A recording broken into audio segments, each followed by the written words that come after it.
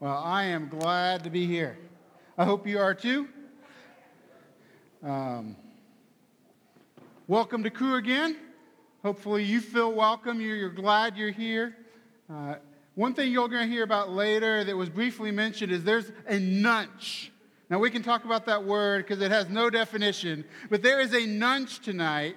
It's a great opportunity to learn all kinds of great things about summer missions opportunities. So I don't know if you're thinking about going on summer missions or not. And it's okay if you're not. Come get some breakfast. You know what I'm saying? Come eat some food. So I want to invite you to come, and while you're there, chat with a few folks and see God, ask the question, God, what do you want to do with my summer? Because at the end of the day, what really matters is what does God want us to do with our summer? And we just need to say yes. And we'll actually talk about saying yes here a little bit tonight. So as I get started, by the way, thanks for the introduction. How about that introduction, man? You got more numbers about my life during that introduction. You know, it makes sense. I was an engineer, so that, we just got to get all the numbers out there. But a missionary to the Middle East, a country to remain unnamed, emailed the other day about his morning.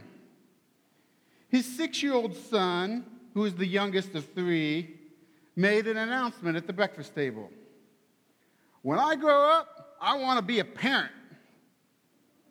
Oh, yeah? Well, why do you want to be a parent? Because the parent gets to tell everybody else what to do in the family. Then, after a long pause, he said, actually, when I grow up, I want to be God, because he gets to tell everybody what to do. It's a little funny, right? I agree. It's a little funny. Yet, I think we all know that this little boy isn't unique in his desires, right? Lots of kids bemoan their parents telling them what to do and can't wait to grow up. Perhaps for you, even one of the reasons you wanted to come to college is so you could do what you want. Make your own decisions, eat what you want, sleep when you want, date who you want, befriend who you want to befriend, study or not, right? It's up to you. Well, we all want that, I think. I think there's definitely, one thing that's great about college is there definitely is an increased freedom when we come to school. I still remember, actually I still cherish and relish the days my freshman year where I'd come back about 2 in the afternoon after a couple classes, I got up for that 7:30 in the snow with my hoodie on. I'd get back at 2, and I'd go into my room. I would turn my stereo up to about 9, throw on some Judas Priest, lay on the carpet, and sleep for about 2 hours. I mean, it was so sweet. My wife says she bets my neighbors really loved me. The reality is, though, there is something in all of us that craves independence. We resent authority, especially when it places restrictions or demands on our life. We want to make our own decisions, good or bad, to do what we want without anybody else telling us what to do. We want to be master of our own life. Well, tonight we're going to look at that independent tendency in our lives in light of what Scripture teaches. So we're going to be in the book of Matthew, chapter 25, verses 14 to 30. So if you want to go ahead and start going there. But what we're doing tonight, we're going to continue our series, Make It Count. Living purposefully in light of eternity. A couple weeks ago, Julie helped us get this thing going, right? She helped us understand that the eternal God has created us as eternal beings and invited us to live for eternal purposes. She shared that if you depict time as a line that stretches from eternity past to eternity future, then our 80 years or so on that line would be a dot, a breath, a dust mite, if you will. Yet we all want our lives to matter. And that Jesus came to redeem us so we could enjoy eternity with him. And even more, to give us eternal purpose. See, we can squander our life for the pleasures and the accomplishments of the dot, or we can invest our dot in things that will last forever. And then last week, Eric helped us out, right? He taught us about what? Eternal, earthly treasures and heavenly treasures. He explained we can run after these earthly treasures, and the rewards will be fleeting at best. Or we can trust God with our life and lay up treasures in heaven that are infinitely satisfying and we can enjoy forever. Well, shortly before the end of Jesus' earthly life, he went and sat down at the Mount of Olives, a little hill across the valley from the great city of Jerusalem. And as he sat there, the disciples came to him privately to ask him some questions. And among those was, what will be the sign of your coming and the close of the age? Well, Jesus' answer to this question is captured in chapters 24 and 25 of the book of Matthew. It's known to scholars as the Olivet Discourse. And it's the foundational teaching for all we know about Jesus coming back to earth. And in the midst of this pre-death discourse, Jesus shares a parable about a man going on a journey that I suggest is essential for us to make it count. So let's go to Matthew 25, verses 14 to 30.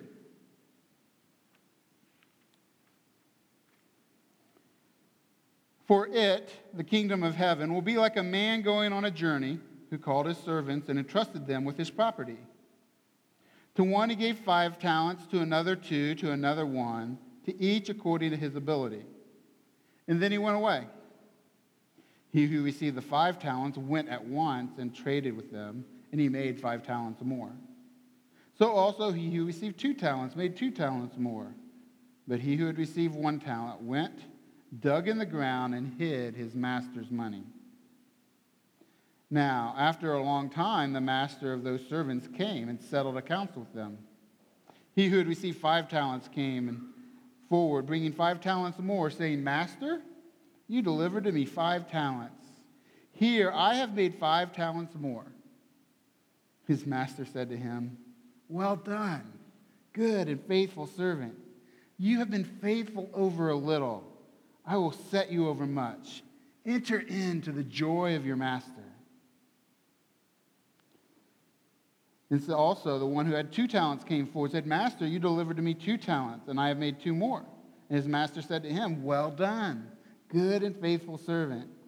You have been faithful over a little, I will set you over much. Enter into the joy of your master. And he also, who had received 1 talent, came forward, saying, Master, I knew you to be a hard man, reaping where you did not sow, and gathering where you scattered no seed. So I was afraid, and I went, and I hid your talent in the ground. Here, you have what is yours. But his master answered him, You wicked and slothful servant. You knew that I reap where I have not sowed, and gathered where I had no seed, where I had not scattered seed?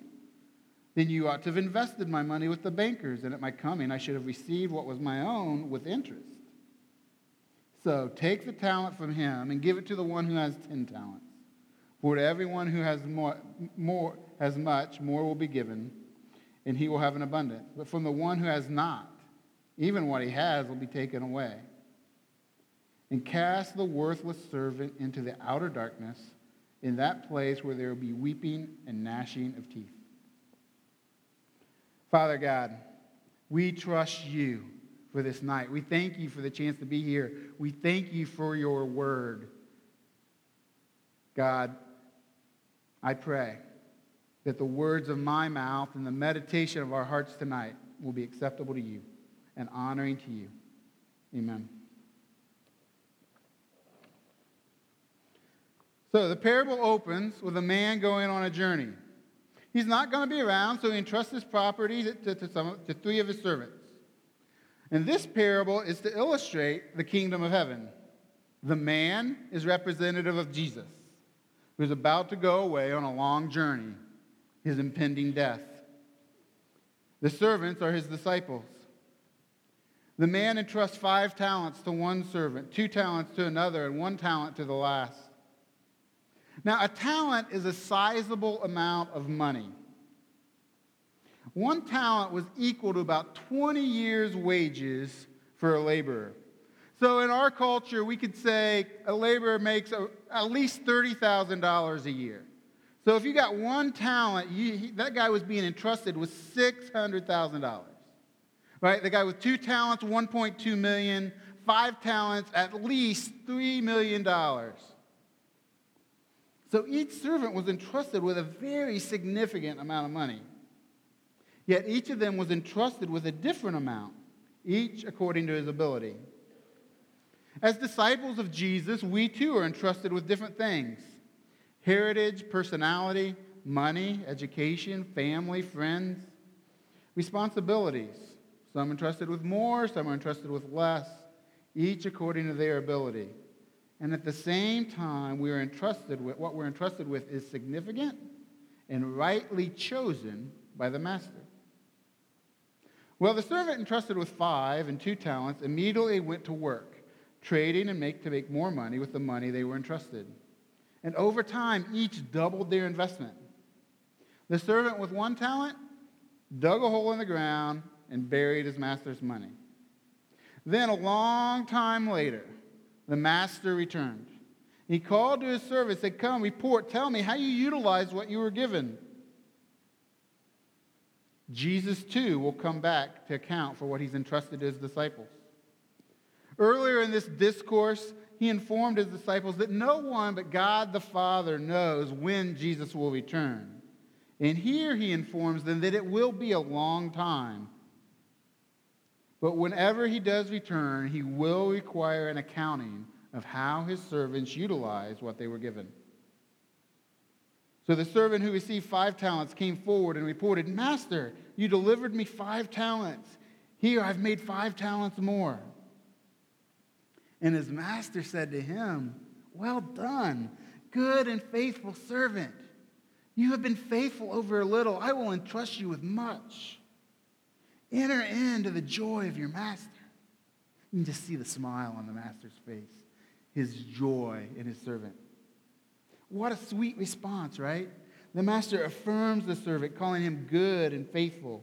The master promises even greater opportunity. That $3 million is little compared to what he will be entrusted with. And finally, the master invites the servant to enter into the master's joy. He gets to be with the master and experience the joy of the master with him. Jesus is telling us that this is what we can expect if we are faithful servants. If we use well what we are given, we can expect Jesus' affirmation when he returns. We'll be entrusted with much. We will get to be with Jesus and experience his joy.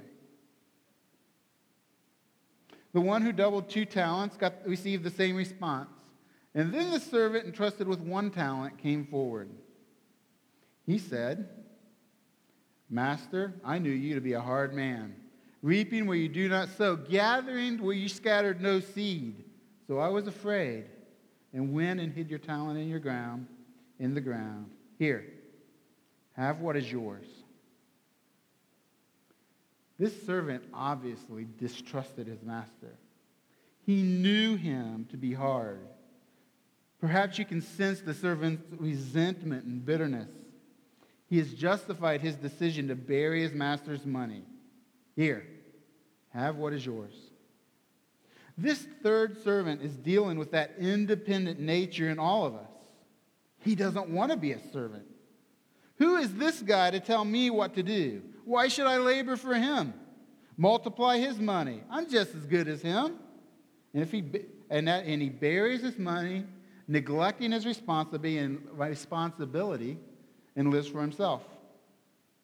The truth is, there is much about this servant I actually think our culture would affirm and even celebrate. We reject the idea of servitude in our culture, don't we? We encourage independence. Our nation was founded on being independent from British tyranny. We celebrate freedom, and we also fight for the freedom of slaves. We believe every person should be able to choose their own destiny and be given equal opportunity. Yet Jesus says the kingdom of heaven is like the relationship between masters and servants, literally slaves. This is a hard teaching. And how can we embrace this? Is not freedom from subjection a fundamental human right? And my mind has whirled on this week, and I'm sure we can't discuss this justly in our short time tonight, but as a people, we've concluded it's abhorrible for any one person to have complete control over another. We've seen how quickly and extremely the one in power can abuse the one enslaved. Our sinful nature lusts for power, and our tendency is to abuse the power we have over others for our own benefit, regardless of the harm it causes them. In our crowd, I'm sure we have people that have family, have a heritage of people who have been enslaved. Others have seen news stories of present-day slavery kept secret in our own country. Others have seen or heard of slavery around the world that seems to go unchecked. We rightly fight to end slavery around the world. In almost all cases, it has resulted in the dehumanizing of those enslaved. And this type of slavery dishonors God and His creation. But we've also concluded that individual freedom is not without limit. There's a proper role for government to ensure safety of all by limiting the freedom of the individual. We're subject to authority. I can't drive on the wrong side of the road, endangering others without consequence. I can't use my power to abuse someone else or place them in captivity without consequence.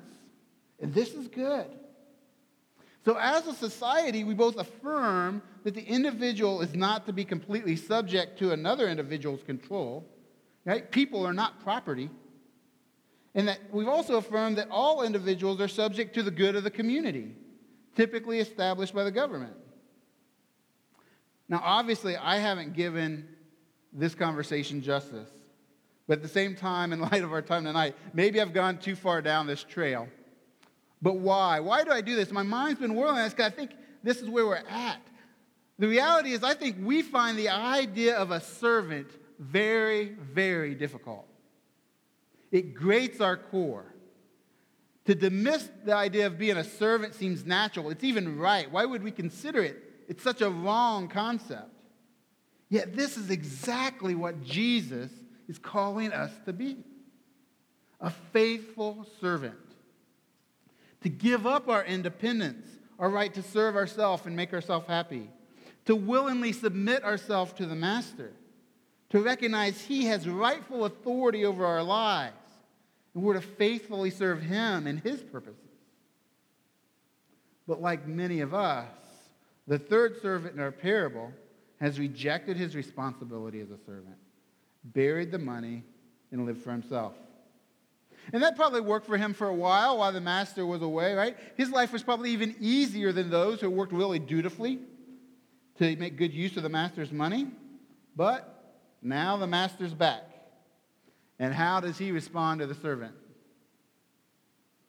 You wicked and slothful servant.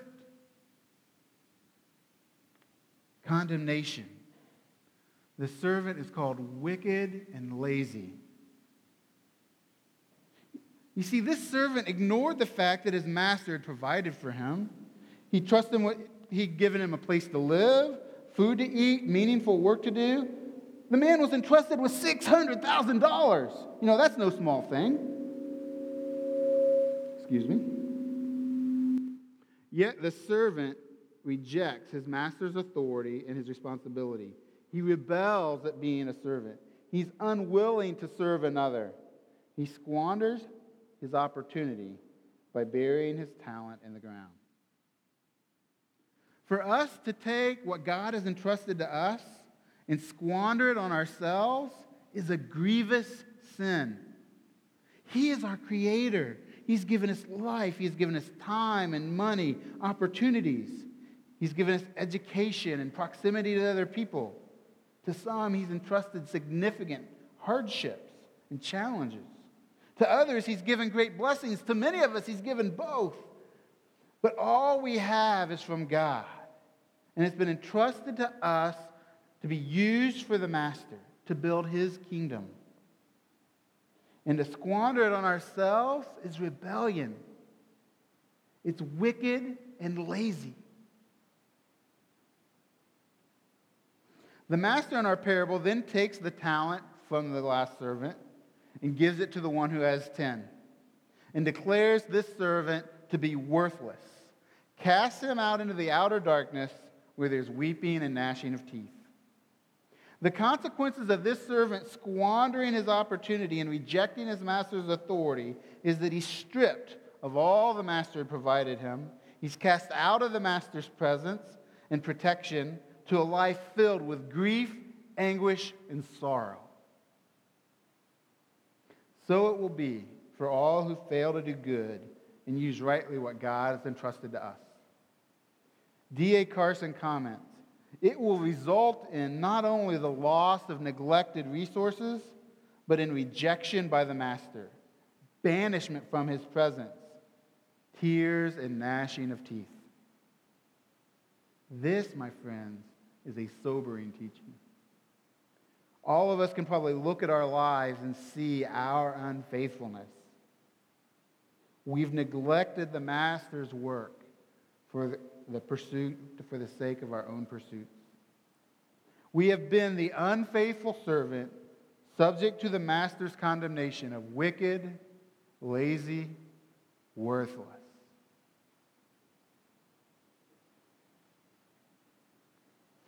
Jesus closes this discourse on his return with this statement in Matthew 26:2. He says, you know that 2 days from now, the Passover is coming, and the Son of Man will be delivered up to be crucified. The next night, after a final meal with his disciples, Jesus leads them again back to this Mount of Olives. And we pick up the story in Matthew 26, verse 39.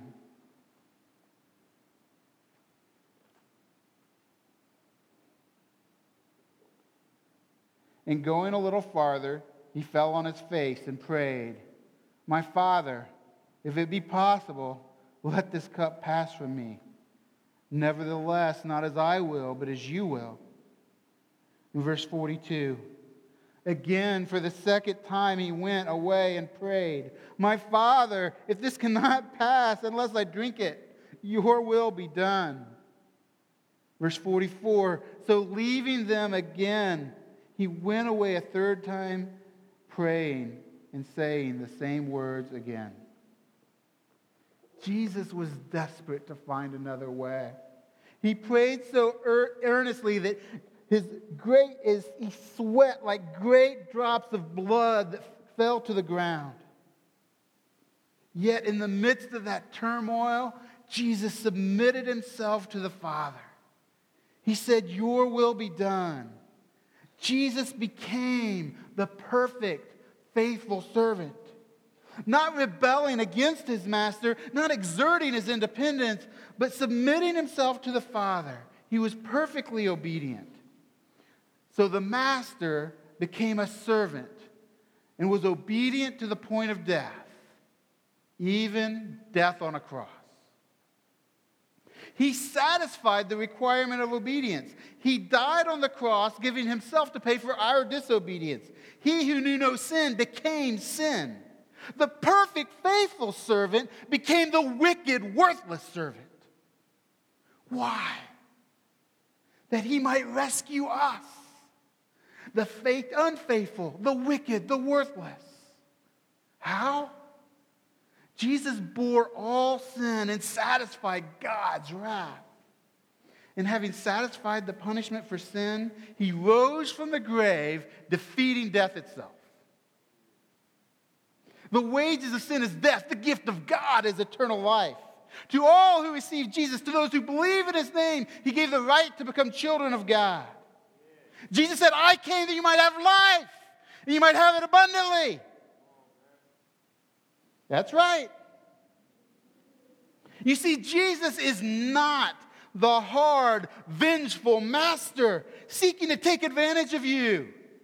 No, he is not the slave owner who abuses his servants for his own pleasure and gain while stripping them of their humanity. No, Jesus is the good master who lays down his life for our good.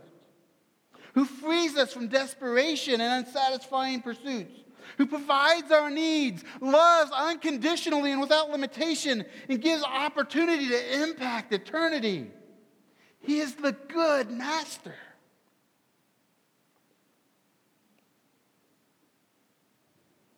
Excuse me.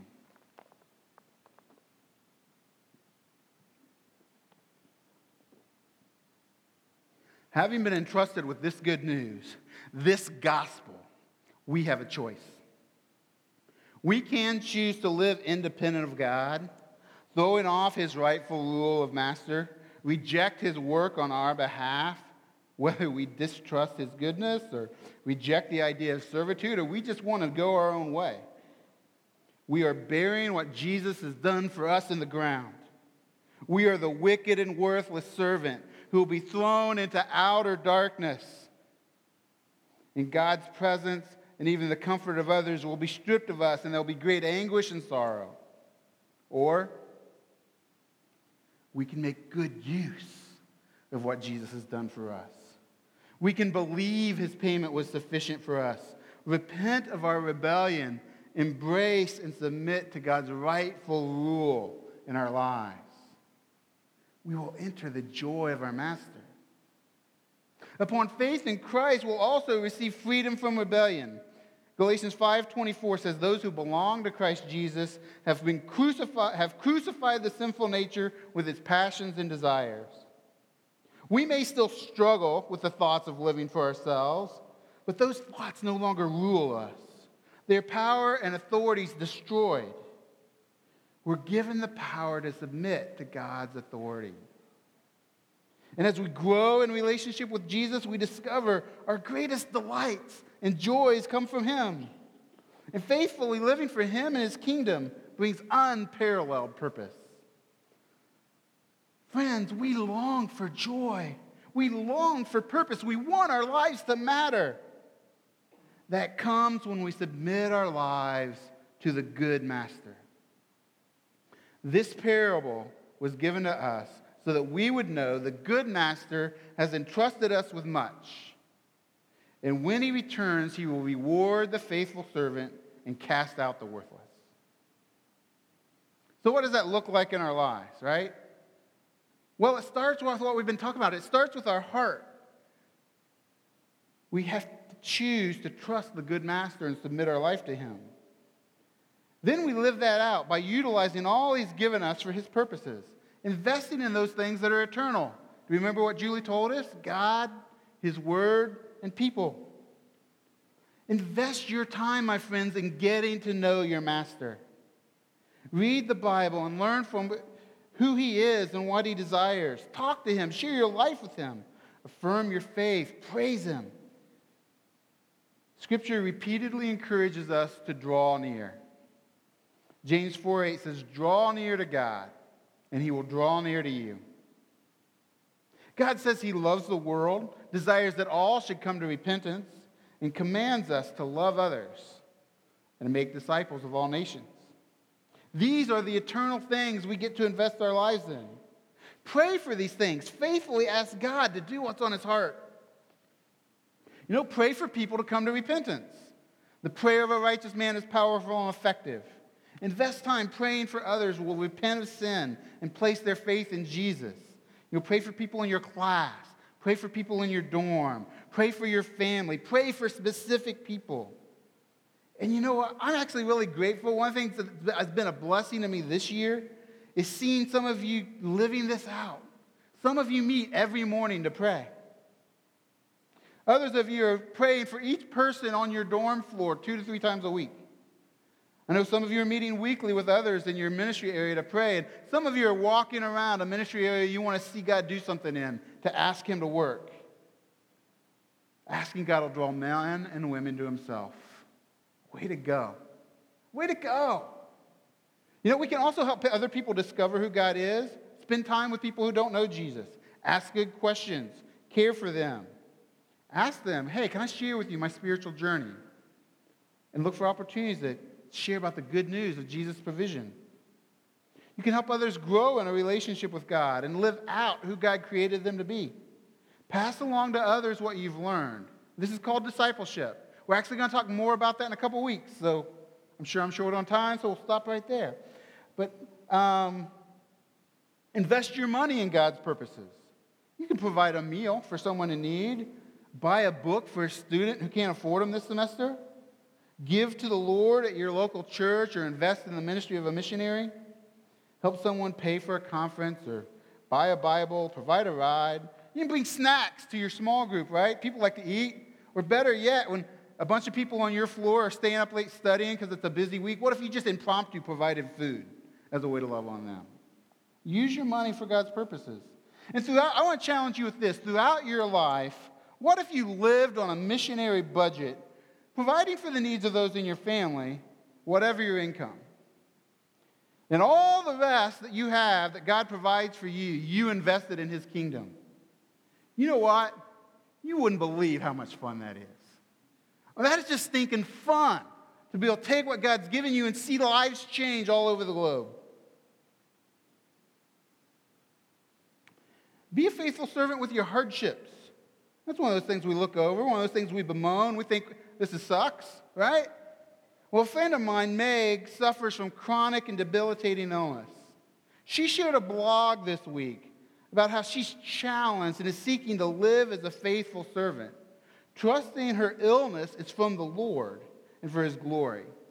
So I actually shared that on my Facebook page. So if you're not sure what that looks like or how to wrestle with that, go check out my Facebook page, find Meg's story.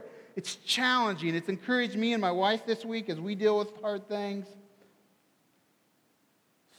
Be a faithful servant with your hardship. Invest your education in God's purposes. Listen to the Lord on how he wants you to invest this education you got. You know, be the best in your field without neglecting the Lord and other responsibilities. Teaching is a big major here, right? Be a great teacher. Help the kids you serve develop the skills they need. Build their self-esteem. Help them develop friendships. Help them know Jesus. You know, and maybe the Lord doesn't just want you to be an excellent teacher, but he wants you to be an excellent teacher in a place of great need. Many inner city schools are desperate for good teachers. Many inner cities are desperate for male role models. So fellas, if you got a passion for teaching, imagine what could happen if you take that passion and go into an inner city school and invest in students.